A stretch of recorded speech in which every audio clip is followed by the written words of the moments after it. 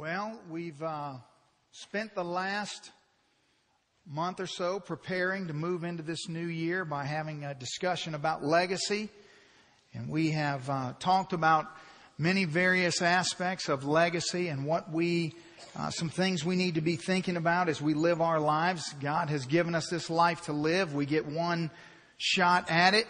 And it's good for us to think about when we depart this life, what will we leave behind? What will be our experience at the judgment seat of Christ as we stand before God and are judged not for our sins, which Jesus has covered with His blood, but for the deeds done in the body. That God is very much concerned. I think one of the problems in modern Christianity, certainly in the American church, is that people have been lulled to sleep by the enemy and convinced that God is not concerned about what you are doing as you await the sky rolling back as a scroll and the return of the Lord. But He is very much concerned about that. And so through this time of talking about legacy, it's prepared us to move into yet another discussion that will build upon that which we have just been talking about. And what I've come to realize as I've prayed for you over these last weeks is that as we've talked about legacy, I realize that there's a great opportunity for many of you to be discouraged, to hear the things that God wants to do, to hear the things that God is able to do, but then to be convinced in your own mind and in your own flesh that God won't do them in you. That the reality is that most people will not live a life of significance. Most people will not accomplish the things that God has before them. Most people will come and live and die and be forgotten, and not leave a legacy that the Lord was their God and that He worked mightily through them. And so really, the question that we all need to ask ourselves is, what is God's vision for my life? What is God's plan and purpose for me? And am I accomplishing that plan and purpose? And God's been dealing with us as a fellowship through these Sunday morning sermons on legacy, and also through the things He's been speaking to us on Sunday evenings and Wednesday nights. And they're all sort of weaving together to just open my eyes to the reality of what God is wanting to say to us as a faith family. And so we're going to move into a study of the book of Nehemiah. So what you can do is open your Bible. Why don't you open your Bibles? Let's all open our Bibles to the table of contents. That'll be helpful, because I want to show you something. Well, partially because I don't want you to flip for 10 minutes looking for Nehemiah, but I want to show you something, because it's very important before we study Nehemiah. You need to know the context of Nehemiah. You need to understand how Nehemiah fits into the scope of the 66 books of Scripture. It's also important for you to understand that we as a faith family are committed to studying expositionally books of the Bible. And so we will spend time, as we did most of last year, studying through the book of Galatians. Then we will, as God leads us, do other things maybe for just a short time, but we will bring ourselves back to studying through books of the Bible. And here's the reason why we're committed to do that. It's because what you don't want is you don't want to be led by a shepherd who picks and chooses the things that he decides to preach to you about. You see, by preaching through books of the Bible, I can't escape the things that God says. I have to deal with all of it. And that's important because God said it. And so even if there are some weeks where, I'll be honest with you, where I'm preaching through a book of the Bible and I'm just, I'm really stressed out. And it's a very hard or difficult passage, or whatever the case may be. And then there's other weeks where things seem to resonate better with my heart. But that doesn't negate the fact that God said it, and it's important, and we want to hear it. And so you don't want to be in a place or under the instruction of someone who's just picking and choosing whatever he feels like talking about, because that won't be good. Now you're in the table of contents. Now I want you to notice Let's look through the table of contents. I want you to see the first 5 books, Genesis, Exodus, Leviticus, Numbers, and Deuteronomy. Those are books of the law. So the books in your Bible are not laid out chronologically, but they're grouped according to the type of literature that they are. And so Moses, the books of the law, the first 5 books. Then you move, beginning in Joshua, Judges, Ruth, and then 1st and 2nd Samuel, Kings, and that's begins the process of bringing us through history, all the way through Chronicles, Ezra, Nehemiah, and Esther. So when we turn to the book of Nehemiah, what we're going to do is we're going to turn to a book of history. Now, the way this fits in chronologically is you move from Esther into the books of poetry, Job, Psalms, Proverbs, Ecclesiastes. Those are books of poetry, and then books of the major prophets and then the minor prophets. But what I want you to understand is that by the time you get to Ezra and Nehemiah chronologically, you're at the end of the history of the Old Testament. So basically we move from Nehemiah into 400 years of silence, and then the New Testament comes. And then you have the book of Matthew starts, the Gospels come, Jesus comes. So I want you to understand how that fits in to where we are, okay? And so now you can look and see what page Nehemiah is on, and you can turn there. It's a historical book. Just for reference going forward for these next, it'll probably take us about 12 weeks to study this book, something like that. You can just open to the middle to the book of Psalms and then back up a couple books and you'll be in Nehemiah. Now, with regards to this book, as I was preparing over the last couple of weeks to jump into this study, some things stuck out to me. One commentator I read about Nehemiah says this: like large doors, great life-changing events can swing on very small hinges.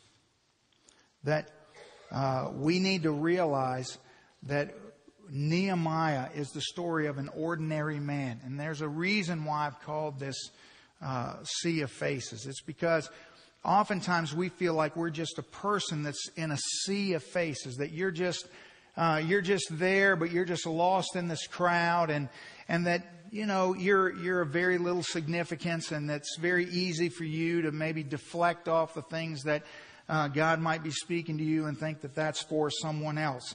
And I want you to realize that Nehemiah is the perfect illustration of an ordinary man who was going about the ordinary events of his life, and God intersected with him, but he was prepared and ready to respond to what God had for him. And so God, in a sense, Nehemiah is the story of a man that God plucked out of a sea of faces.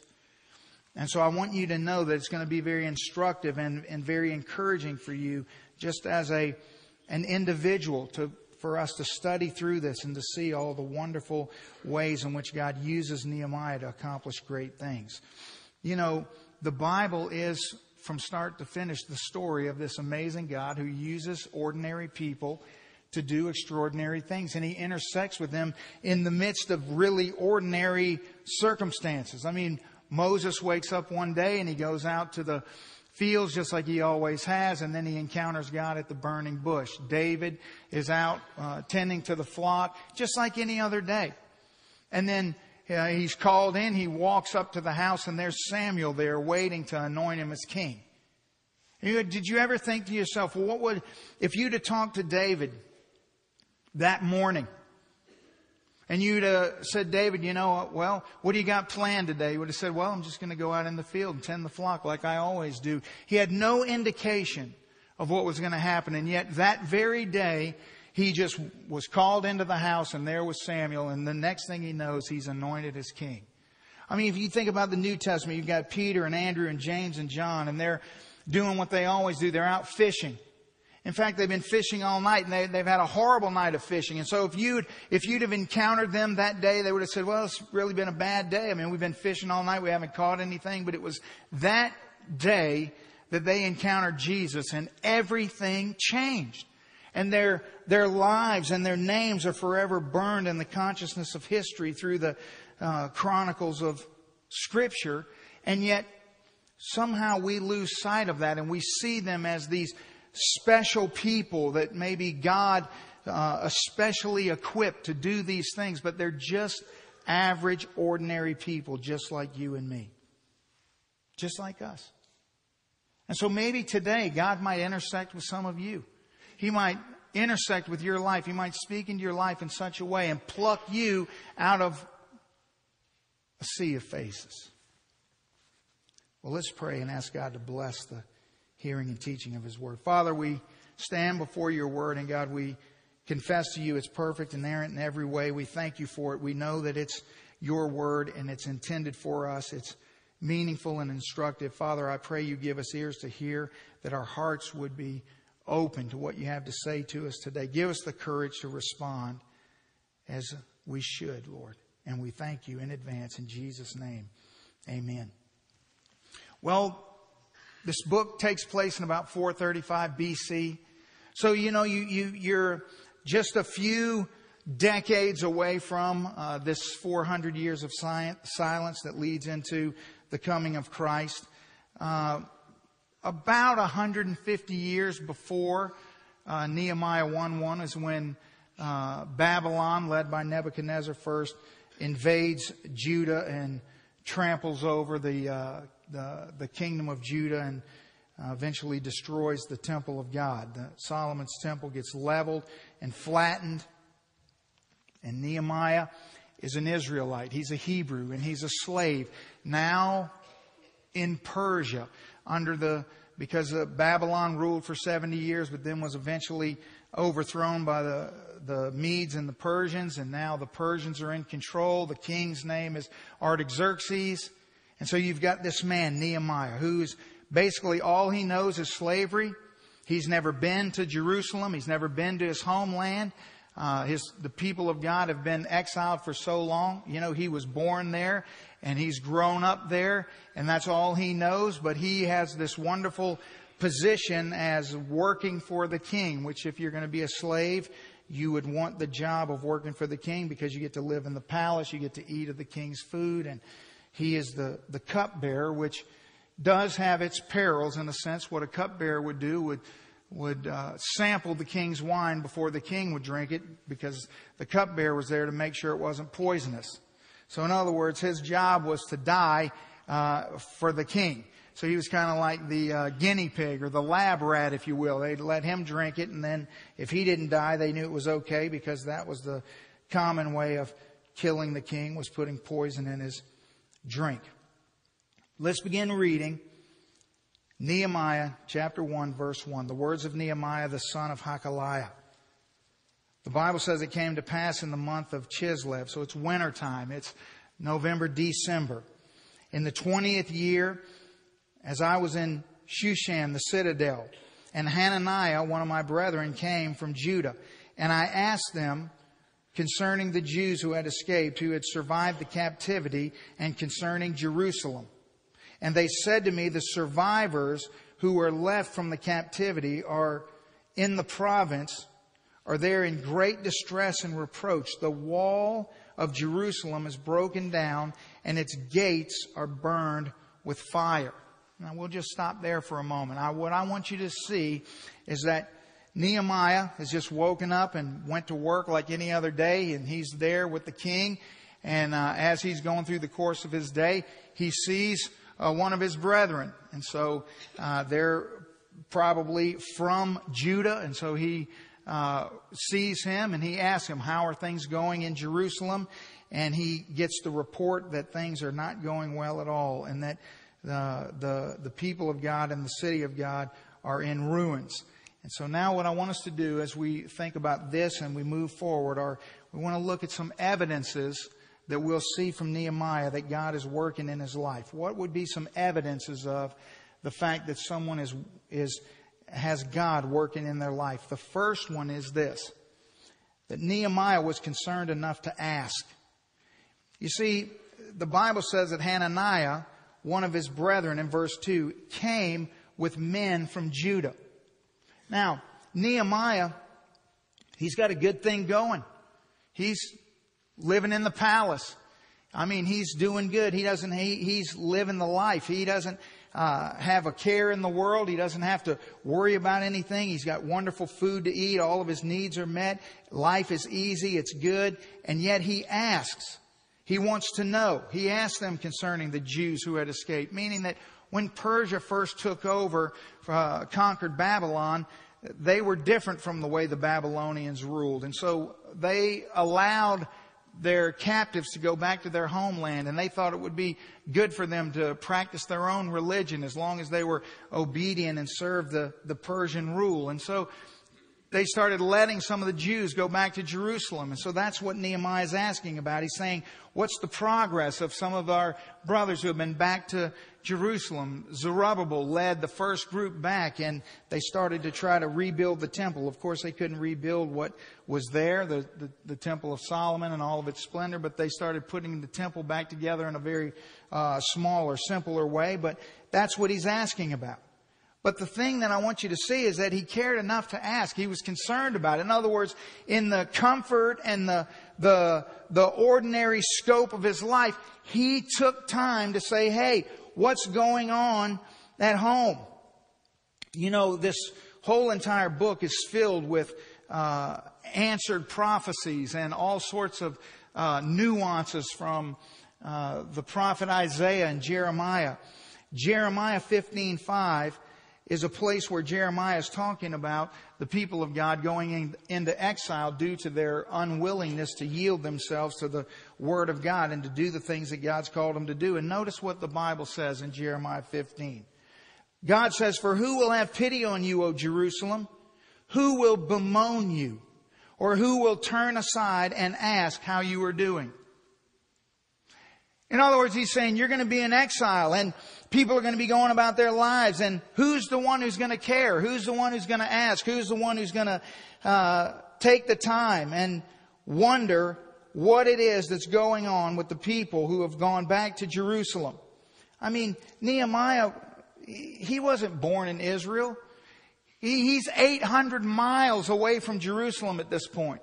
He's in Susa, the capital city there of Persia, where the king would go for the winter. And so this is a ridiculous distance away. It's so removed from where he is in the Artaxerxes palace to even be worried about what's going on so far away with ancestors you don't know in a place you've never been.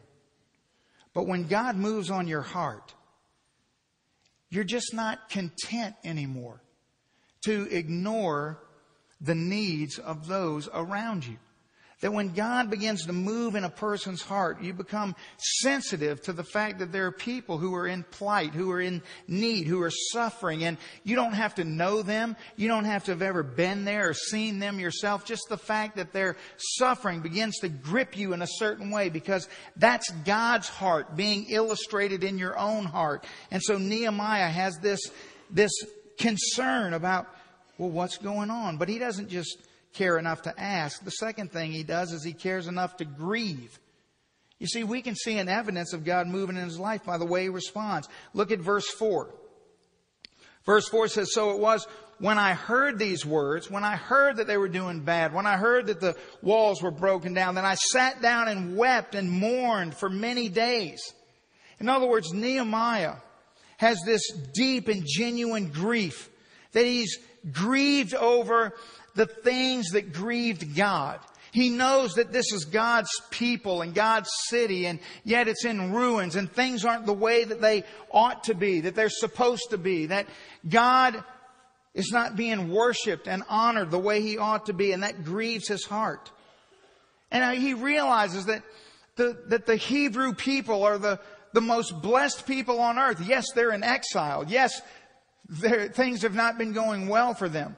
But that's because through the course of the kings, all of the kings and all the disobedience, and how the people of God kept turning their back, and God kept telling them, if you continue to do this, this is what's going to happen.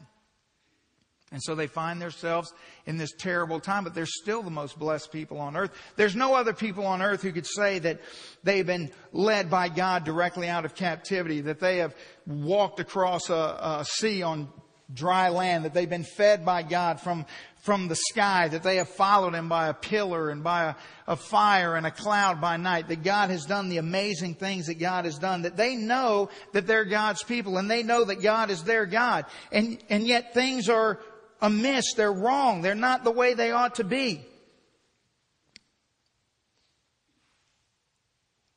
Does that sound in any way familiar to you? Does it resonate in any way with your heart? Because it sounds a lot like the United States of America today to me. We have been blessed in ways that the rest of the world can only dream about. We experience on a daily basis freedoms that no other Christians in the history of the world have ever experienced. We have been blessed financially in ways that no other nation. We have resources that no one has ever in the history of the world had at their disposal. No one could ever dispute the reality and the fact that we have been an incredibly blessed people by God. And yet, what is the situation we find ourselves in this day? We're not in exile yet, but we're certainly on the way out, it would appear, if things don't drastically change and change soon. The walls of most churches in the United States are broken down. They're in great distress and reproach. You know, the Bible says that they're in trouble and they're in shame. That's what those two words mean. I think that the church today is in trouble. It's in shame. That biblical illiteracy is at an all-time high. Apathy amongst those who claim the name of Christ and worldliness are the dominant attitudes among Christians today. As we look around the landscape of our land, what we find is that people, oh yes, they read the Bible, but they read the Bible when they feel like it. They pray when they want something. They come to church if it's convenient and not painful, if it meets their needs, if it soothes their flesh. In essence, what's happened today is we've created a form of Christianity that is exempt of all sacrifice. You know, last Sunday night, as I was standing in this very place right here, preaching, about halfway through the sermon, you know, it's not uncommon for me to be preaching, especially, you know, I know that I am very in tune to the fact that when God's moving and sense the Spirit of God around, but I'd noticed that a couple people in the congregation had begun weeping, and I could see tissues moving about, and as time sort of progressed, a few more people started weeping, and by the time I got about halfway through the sermon, it was hard for me not to be distracted by the weeping that was going on in the room. The Spirit of God was moving in this place in such a way that it was just so visible that God was here and that He was ministering and that that we were having an encounter with God. But most of you wouldn't know that because you weren't here. I'm sure there was a good ball game on. I'm sure there was shopping to do and chores to take care of, and I hope that was very profitable for you. And I want you to know that the experience that we had last Sunday night in this very room was one I wouldn't trade for anything. But you weren't here because you had better things to do. You see, that's the state of where we've gotten. If you finally get to the point where you feel like you can't endure the directness the depth and the gravity of the sermons that I preach, then you can find another church to go to. And when you find that other church, I can pretty much guarantee you that it will probably have one, maybe 2 services a week. Most churches now don't even have Sunday nights anymore, and Wednesday nights just a formality. But if it's me and 3 of you, we're going to do what God calls us to do to the bitter end. To the bitter end. Because I want God to move in my life. I want to be where He is. I want to be a part of what He's doing. You see, the situation that Nehemiah is grieving over is that some of the Jews have returned to Jerusalem. There's already been several waves. Ezra is already there as well. It's already gone back, the prophet Ezra. But they haven't gotten anything going. You know, they sort of piecemealed the temple together, but worship's not happening. That the people of God aren't living like the people of God. That the walls are still in ruin. But it's not just that the walls are in ruin. It's that the walls are symbolic of the fact that they're not sold out to God. It's a form of religion, but it's not what it ought to be. And he's grieved because he knows that that's not right. He knows that they're not following the covenants of Scripture. He knows that they're not sacrificing and caring and loving for one another. He knows that they're not working together and cooperating to accomplish the purposes of God on earth. You see, they had come to accept this hybrid form of following God that existed in mediocrity. That is the church of today. That people just want a form of religion. They want some hint. But they don't want what the Bible has to say. You see, the people of God weren't sold out to God in Jerusalem. And Nehemiah knew that.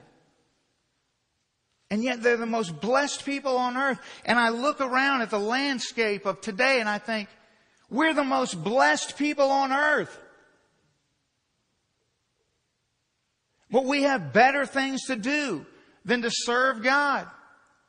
And so what churches do is they just keep bending over backwards to make religion less confrontational, to make it easier, to take as much of the burden away from it as possible so you can just ease on in the door and out the door without ever having to deal with anything difficult or face anything real.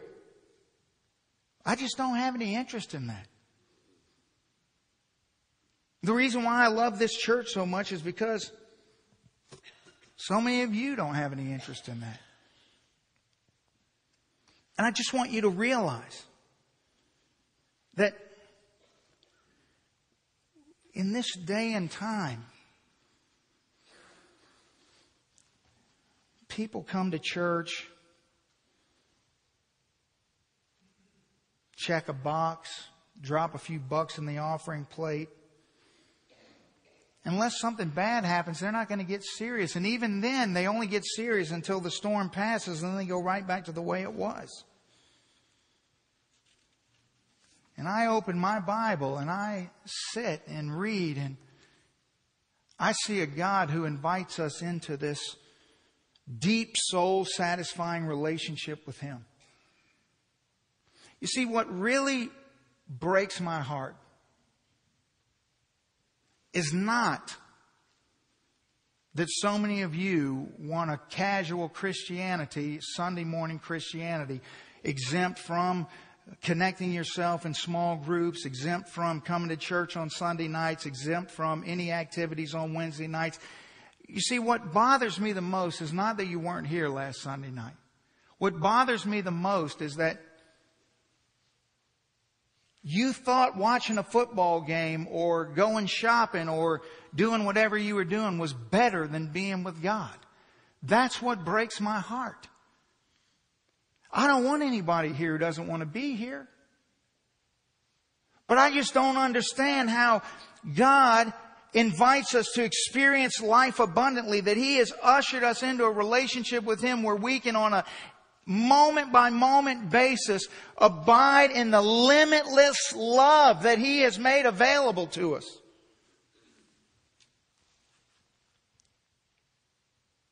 I mean, what can possibly compete with that? Nothing. It would seem. But I must be wrong. Because something's competing with it. And winning in some of your lives. You see, Nehemiah is grieved not because of, it's not his agenda. Nehemiah is not saying, you know, I think things ought to be this way and this is the way they ought to be and this is why. That's not what's going on here. Nehemiah is grieved because he's grieved by the things that grieve the heart of God.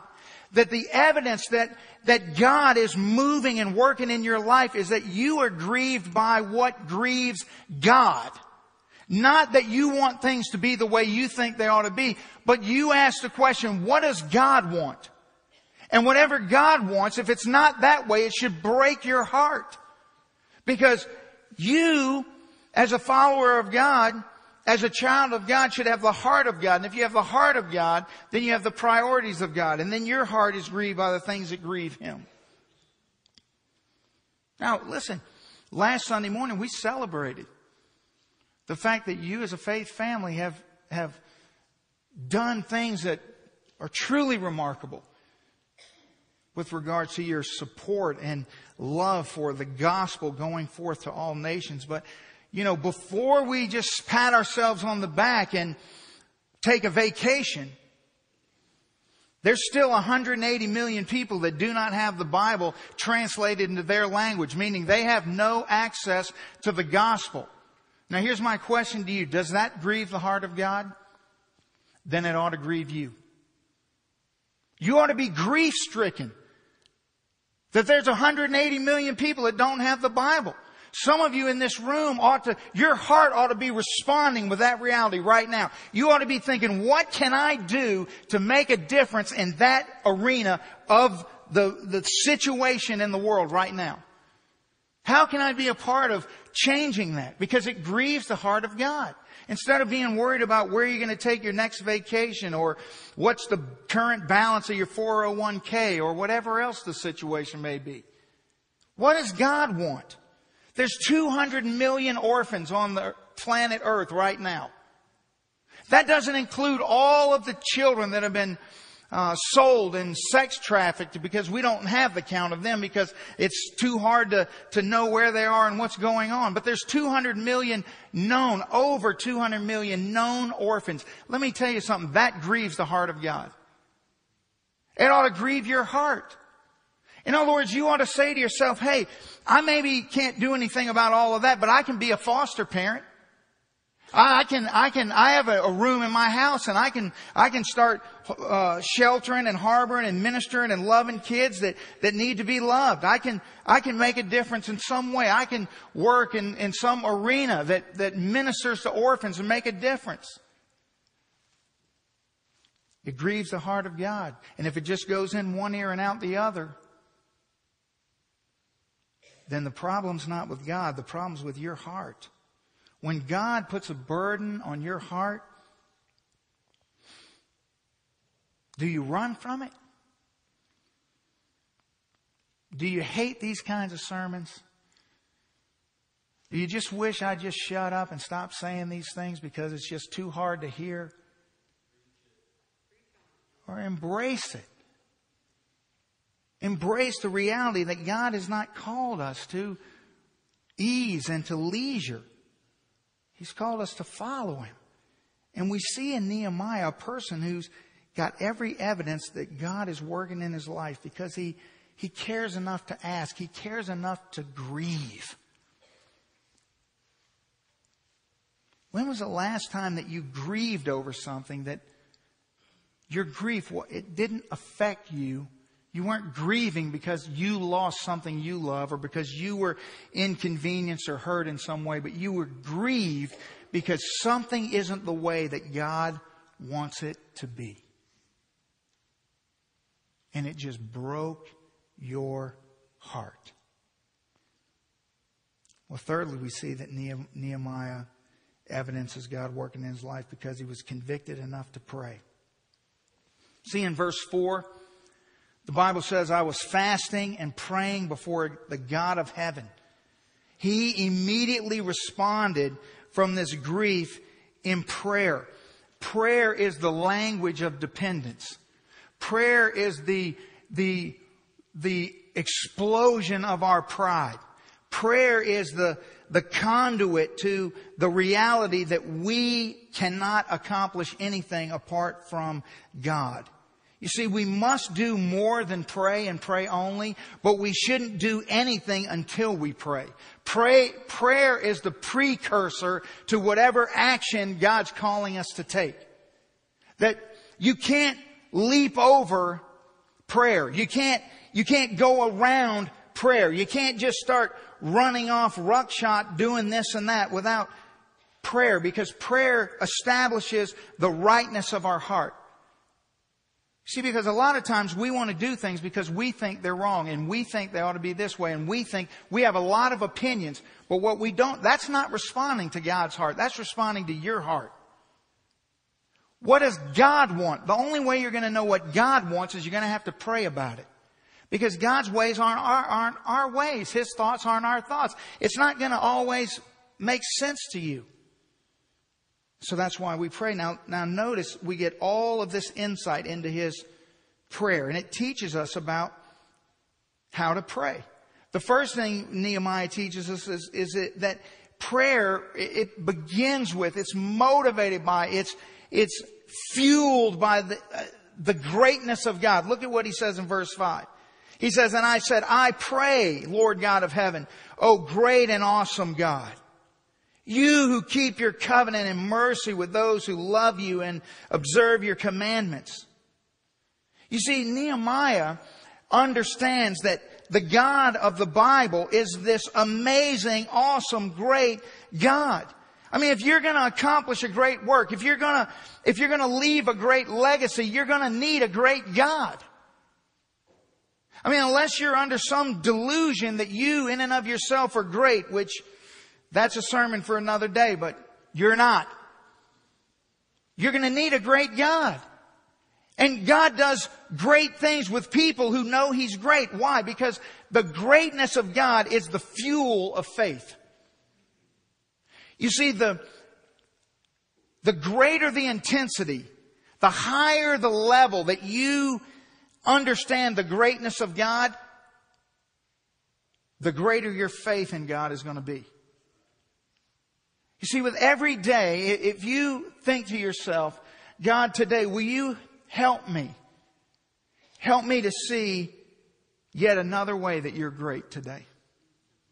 Whenever I read the Bible, I'm forever just, probably every single time I ever sit before God's Word, I'm amazed at how great He is.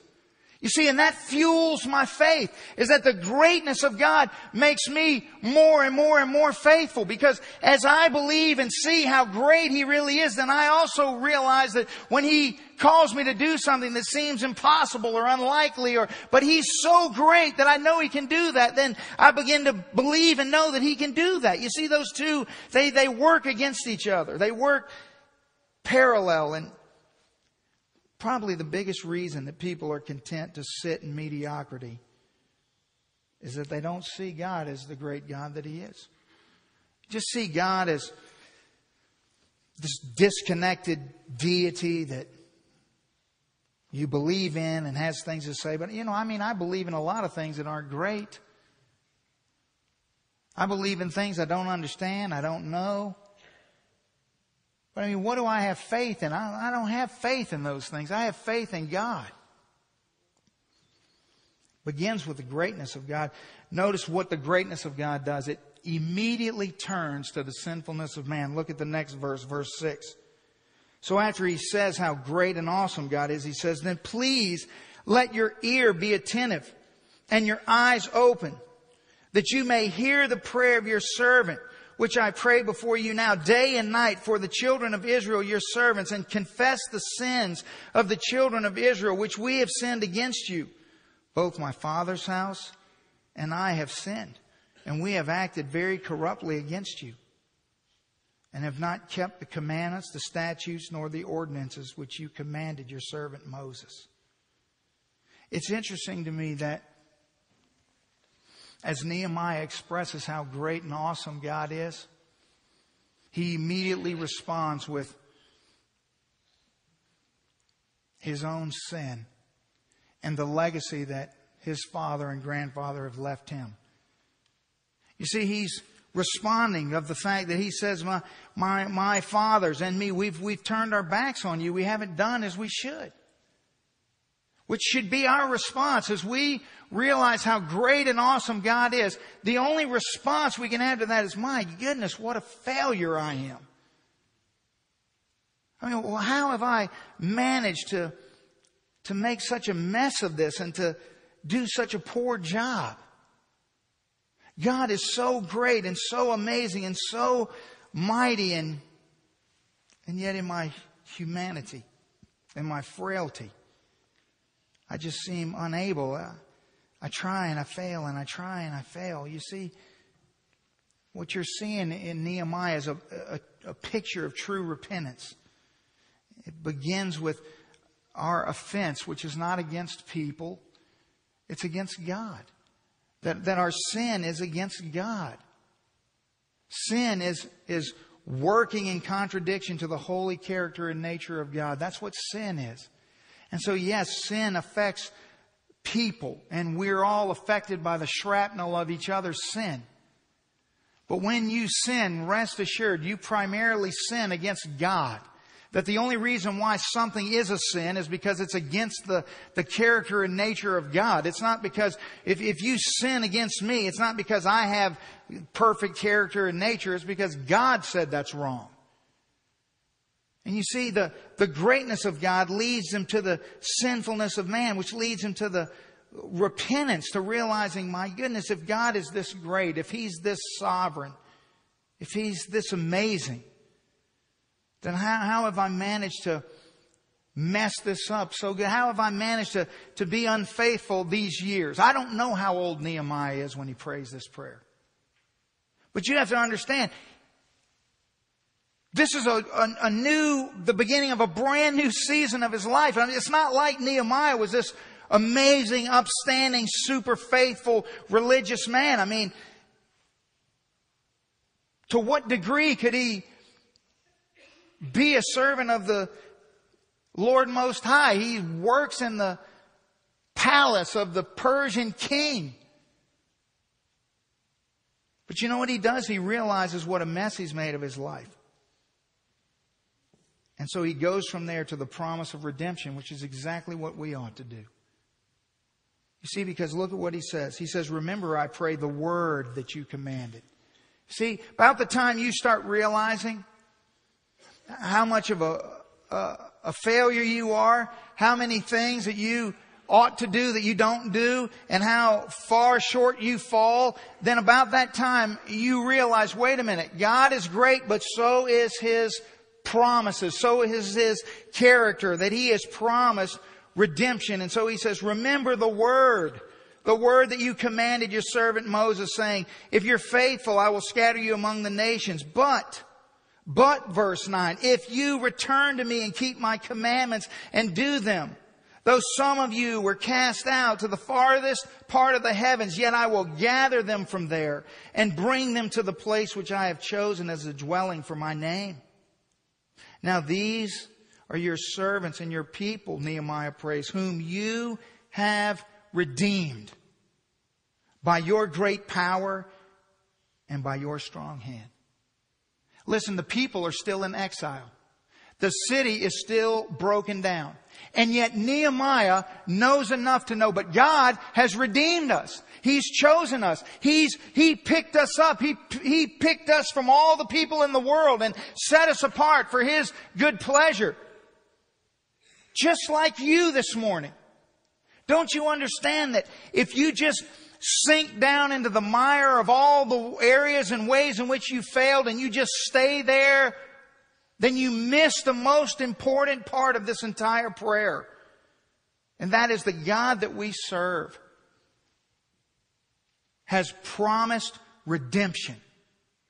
I mean, if you don't know God this morning, if you came into this service and you're utterly lost and separated from God, and for whatever reason you have just rejected that, you're fearful of making that commitment, there's things about it you don't understand. At the end of the day, understand something. You can be saved today.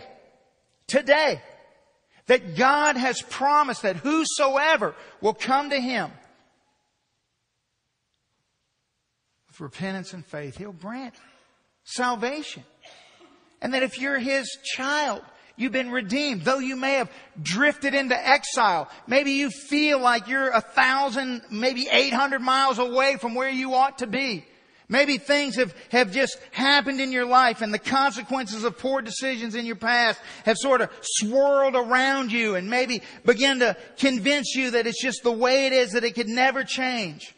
Well, I want you to take note of what Nehemiah does. He prays and he begins to quote what God has promised from the book of Deuteronomy and the book of Leviticus. He begins to sort of remind God, if you will, God, here's who you've said you are. Here's what you've said that you will do. And you have redeemed us by your great power and by your strong hand. And Nehemiah, as he prays this prayer, could never in a billion years have imagined what it would be like to sit here today in this nation, in this place, in this exact moment in time, knowing what you know and having experienced what you and I have experienced. Nehemiah could never have dreamt when he prays this prayer of redemption. Do you think he could have imagined that the Son of God would come and walk on this earth in human form and hang naked and beaten and bloodied on a cross, that you would know that you know that you know forever and ever and ever that you are His, that all of your sin is forgiven, that your relationship with Him is not born on performance or what you do? He couldn't have imagined that. And yet he prays this amazing prayer. But how much more should our hearts connect with what Nehemiah says? The reality that we sit here as New Testament, New Covenant believers. That the Bible that was 1,500 years away from being written from when Nehemiah prayed this, would say in 2 Peter chapter 1 about the Lord Jesus that His divine power has given to us all things that pertain to life and godliness through the knowledge of Him who called us by glory and virtue, by which have been given to us exceedingly great and precious promises, that through these you may be partakers of the divine nature, having escaped the corruption that's in the world. That you have been redeemed, that the Redeemer has made plain and simple to you, that you have received everything in Jesus that pertains to life and godliness. Every need that you have has been met in Christ. This morning, we sit in the reality of that promise. I mean, just on a very simple level. I mean, we say things like, God has a plan for your life. Well, does He? Does God actually have a plan for your life? Or is it up to you to just sort of, make it happen? How do you know He has a plan for your life? Just because you've heard that said? Or has God said in His Word that He has a plan for your life? Does it say specifically in Psalm 139, where the Bible says you were fearfully and wonderfully made, where the Bible says that God knit you together in your mother's womb? The Bible says of the Lord that His eyes saw your substance being yet unformed, that in the womb as you were being put together, that in His book they were written. What was written? The days fashioned for me, when as yet there were none of them. That God, when He puts you together, He has a vision for your life. He has things for you to accomplish. He has things. You matter. And you may feel like you're just a face in the crowd, that you're just someone out there in some sea of faces, just in some oblivion, just meaningless existence, going through the motions. But that's not how God sees you. That's how maybe you see you, but that's not how God sees you. That's not the truth of what God says about you. That if you're here and breathing His air, the Bible says in Ephesians 2:10 that you are His workmanship. That you've been created in Christ Jesus specifically for good works, which God prepared beforehand that you should walk in them. How many people walk in those ways? How many people will stand before God empty-handed, fully aware that right there in Scripture in Ephesians 2:10 it says He prepared that for me, and stand before God, and instead of the good works that He has prepared for you, instead of walking in the way that you should go, you spend all your time just doing what you wanted to do, just wasting away. I mean, while God's speaking. What were you doing last Sunday night? How life-changing was that?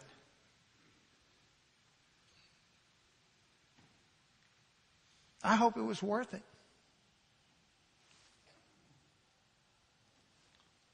You see, Nehemiah, he realized that God's got a plan for our lives.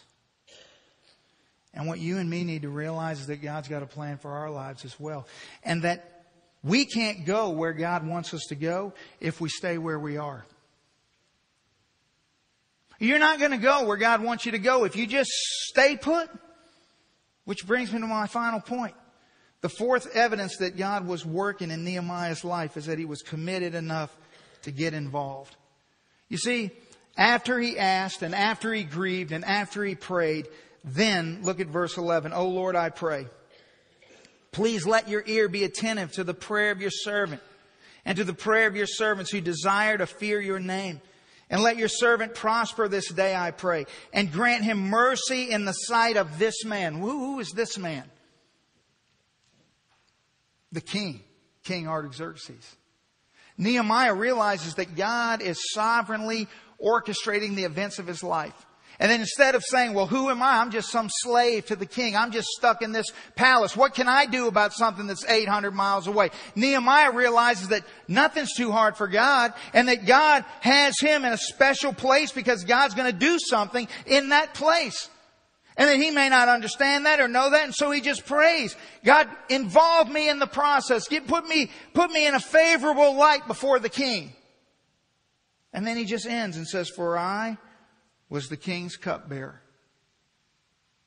In other words, I was just Nehemiah, the nobody. But this is the day that everything changed. This is the day that God plucked me from a sea of faces and put me on a path to start accomplishing the things that God had for me. When was the last time that you were broken over something? That you were just broken by sin. That you just wept over that sin. That the reality that things are not as God would have them to be. Even though for you it may be comfortable and nice and good, but they're not as God would have them to be. That things are not right. That people are dying every day and going to hell, and it just broke your heart. Listen, our walls are broken down. Make no mistake about it this morning. Our walls are broken down. Now we come in here and we dress up and we fix up and we pretend that everything's okay, but our walls are broken down. Broken down. Some of you look so wonderful, but your marriage is hanging by a thread. You've got yourself into an ethical or moral disaster at work. You know that your kids are a ticking time bomb. You're not what you present yourself to be. But rather than openly and honestly before the Lord confess and face the reality of the situation and plead with Him to and allow you to be a part of what He's wanting to do. No, I'm not doing that because I don't want anybody to know. I don't want people to think poorly of me. I wouldn't want anybody to see me weeping at the altar and start wondering why was I crying or what was wrong. You know, last Sunday night I didn't ask one single person why they were crying. What would be the point of that? I know why they were crying. Because God was on them. That's why they were crying. It's not for me to worry about or know. I'm just glad that God was there and on them. I'm just glad that they were a part of that and that I got to be a part of what God's doing. As long as we hide behind the facade of our image or appearance, I mean, it would have been so easy for Nehemiah. So easy. To just hear Hananiah say all the horrible things that are going on and just say, well, that's a shame, man. I'm going to pray about it. And go right back to his little job, doing his little cupbearing gig in the palace. And be done with it. I wonder how many people. There's millions of people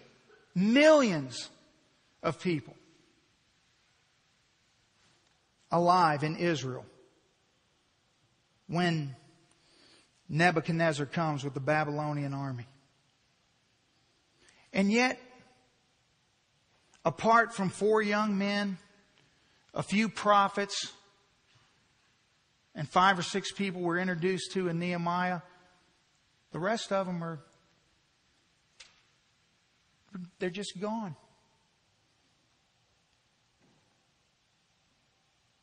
You think about how many people knew the condition of the city and just turned the other way. Why is it so rare? Take a deep breath. I'm just about done. Why is it so rare?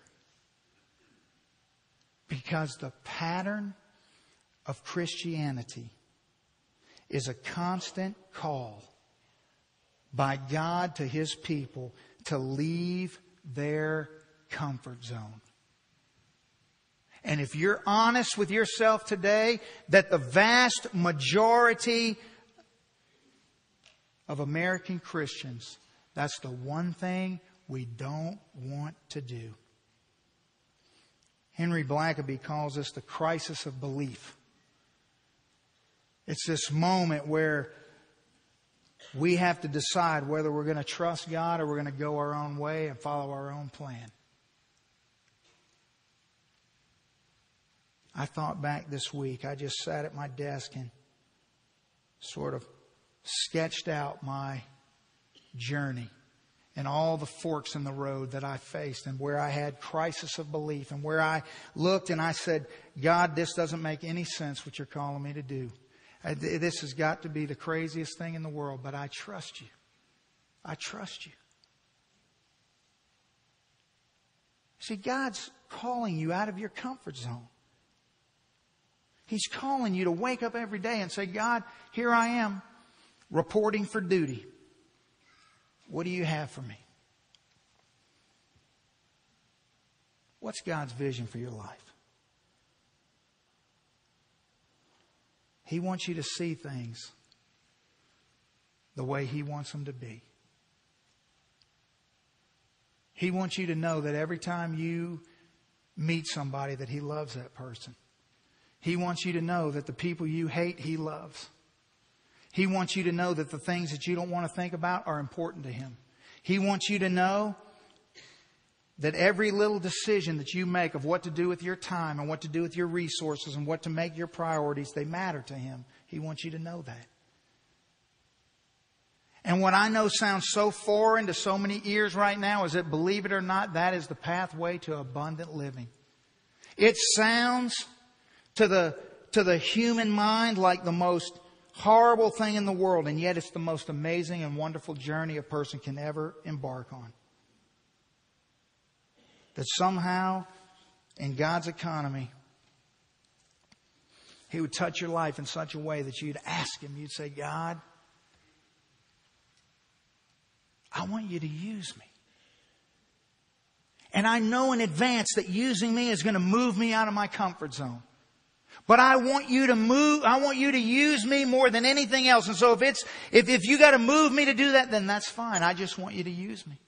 I don't want to squander this life. That you'd literally ask God to break your heart over something that breaks His heart. Say, God, break my heart. Break my heart over something that breaks your heart. Will you ask God? Will you ask Him? God, will you do something great in my life? I want to walk in the way that you've laid out for me. And I don't know what that is.